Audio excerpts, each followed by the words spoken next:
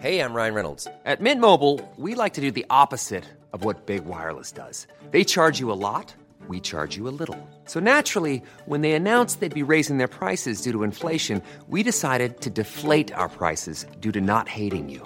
That's right. We're cutting the price of Mint Unlimited from $30 a month to just $15 a month. Give it a try at mintmobile.com/switch. $45 up front for 3 months plus taxes and fees. Promo rate for new customers for limited time. Unlimited more than 40 gigabytes per month. Slows full terms at mintmobile.com.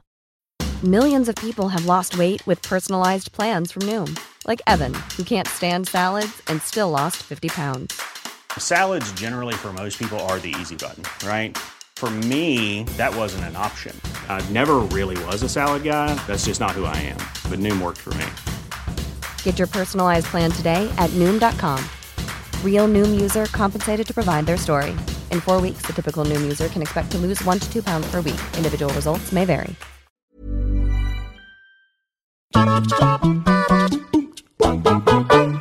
Hello all of you beautiful people, Jules here for WhatCulture.com, and today I'm not going to make many friends because I'm going to basically tell you about party members from RPGs that kind of really stink, even though I know a few of them are definitely fan favourites, but I hope that you will understand and listen to what I have to say, because some of these, while they look incredibly cool, they're just not as useful as you want them to be. So with this in mind, I'm Jules, this is WhatCulture.com, and these are 10 terrible video game party members that always were left warming the bench.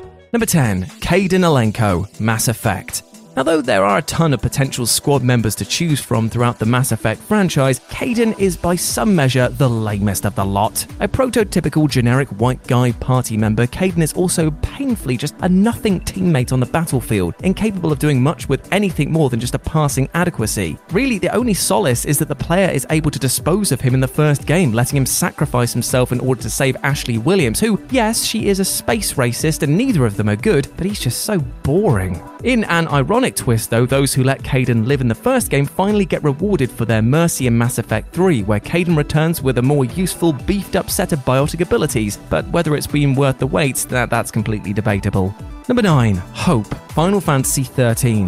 The Final Fantasy franchise is such a vast enterprise that everyone has their passionate personal favourites and sworn-off deplorables. But can we all just agree on something? That Final Fantasy XIII's Hope is about as useful as a chocolate teapot? Before we even get to his combat readiness, Hope is the most prototypically irritating child RPG character. And despite having a sympathy-generating backstory involving his dead mother Nora, he's rendered unbearable due to his relentless, petulant whining. Even if you can forgive this due to his traumatic childhood, he's extremely weak in the battle stakes, especially in the earlier stages of the game. Ultimately, he becomes a consistent enough liability that many players simply decide against investing in him and instead ditch him at the first opportunity. Number 8, Lydia, The Elder Scrolls Skyrim. Right, I know that a lot of people love Lydia. This is the thing, she's become a meme in her own right, but let's just talk about it for a split second. Now, as effective and annoying as all of the party members are on this list, none have proven quite as meme-worthy as Skyrim's Lydia. Despite looking like a battle-hardened warrior who would be incredibly useful in battle, Lydia is one of Skyrim's most infuriating followers. As beyond even her dryly sarcastic demeanour and charisma void of a personality, she's so bloody clumsy. Though Lydia is typically the first housecarl that players encounter, she just ignores your commands, in addition to blocking doorways, setting off traps, and running headlong into battles that she just isn't ready for. Now, this is definitely a result of the programming rather than the character, but still, god damn woman. As a result, she often proves more of a liability than an actual helping hand. Though dedicated players can indeed take advantage of her sizable health pool and level cap of 50, she's such a pain to be around that you'd be forgiven for quickly parting ways with her. Seriously, it is easier travelling alone. Number 7, Candy Corn, Costume Quest 2. There is objectively no more useless video game party member than Candy Corn in Double Fine's hysterical RPG satire Costume Quest 2. The Candy Corn costume is unable to attack during battles and just sits there during its turn while the game makes amusing comments about how utterly pointless it is. Now, some of these choice phrases include, Candy Corn is gonna sit this one out, it's time to look at Candy Corn, and Candy Corn wishes he was more like real corn. Ouch. It is of course a complete joke and therefore more tolerable than some of the actively terrible party members on this list, but what makes this annoying is that you kind of have to have Candy Corn in your party to 100% this game, because if you go through every battle in the game with Candy Corn in your party, you'll unlock the Hard Corn mode achievement for your bloody patience. Number 6, Cook and Mac, Lost Odyssey. cult classic RPG Lost Odyssey boasts 2 off-putting child characters for the price of 1. Ooh, brilliant. Now, much like Final Fantasy XIII's Hope, the pair at least have some defense in the fact that they're literally kids, but even so, the ear-assaulting voice acting and cringeworthy dialogue ensure that these two are a pain each and every time that they open their mouths. In combat terms, they simply pale in comparison to just about every other option at your disposal, especially considering how poorly they fare defensively. I mean, they're just kids after all, so of course they take a battering, so why would you include them in a battle? Mac in particular has incredibly low survivability, and given that the bulk of their abilities can be done better by the game's other characters, any incentive to retain them quickly lessens as you progress into the game's tougher sections. But weirdly enough, they do have some defenders out there in the fandom, but unless you have a major tolerance for grating kids in your JRPGs, you should just give this pair a wide berth. Number 5. Jogurt or Yogurt, Shining Force.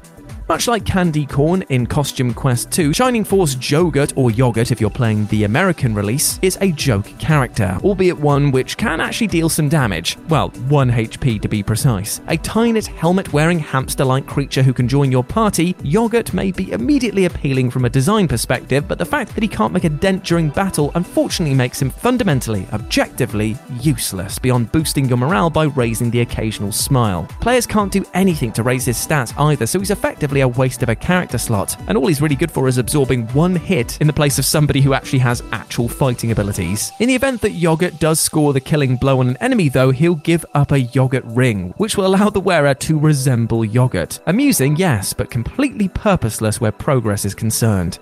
Number 4. Preston Garvey, Fallout 4.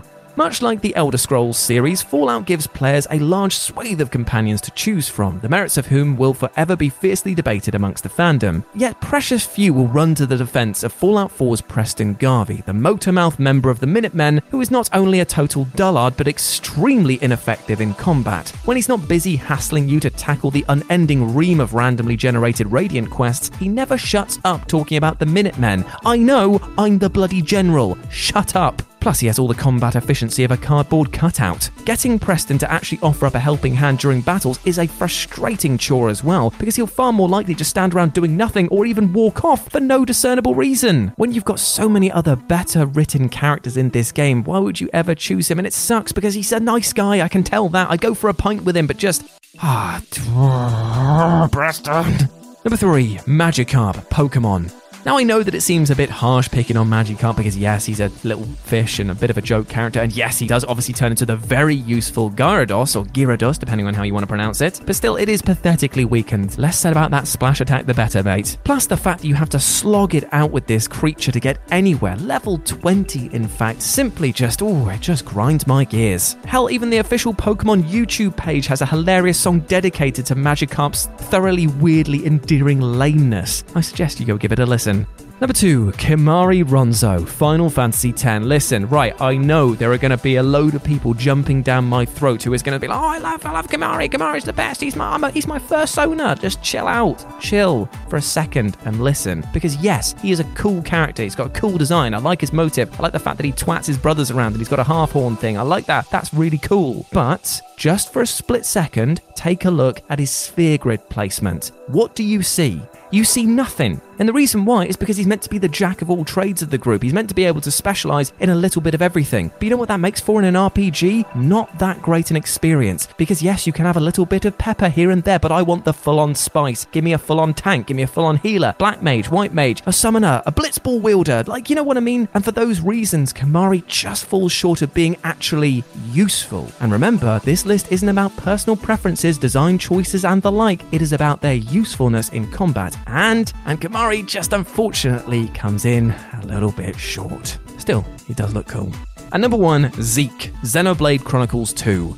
Though Xenoblade Chronicles 2, Zeke certainly has his fans, he's also a completely perfunctory party member, introduced far too late in the game, at which point players will have already had their party figured out and likely won't want to mess with a working system. Given that Zeke's abilities can be matched by numerous other characters, particularly protagonist Rex, he's also frustratingly prone to death despite the strength of his attacks, so you couldn't really be blamed for leaving him on the sidelines from minute 1. Sadly, in this case, it's not that Zeke isn't an interesting or entertaining character to be around, but simply that poor timing and redundancy combines to make him unappealing as a party member pick. If Zeke were a natural tank, he might have been a neater fit, but instead he feels like a character still searching for his own defined role. I feel sad for him.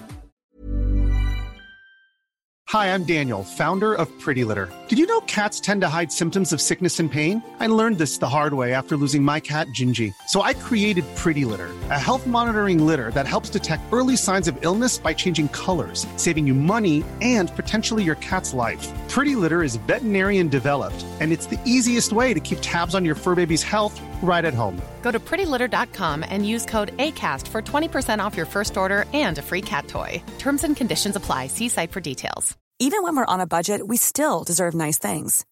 Quince is a place to scoop up stunning high-end goods for 50 to 80% less than similar brands.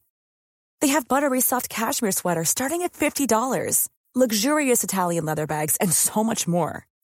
Plus, Quince only works with factories that use safe, ethical, and responsible manufacturing. Get the high-end goods you'll love without the high price tag with Quince. Go to quince.com/style for free shipping and 365-day returns. Hey, it's Paige DeSorbo from Giggly Squad. High quality fashion without the price tag. Say hello to Quince. I'm snagging high-end essentials like cozy cashmere sweaters, sleek leather jackets, fine jewelry, and so much more. With Quince being 50 to 80% less than similar brands. And they partner with factories that prioritize safe, ethical, and responsible manufacturing. I love that. Luxury quality within reach. Go to quince.com/style to get free shipping and 365-day returns on your next order. Quince.com/style.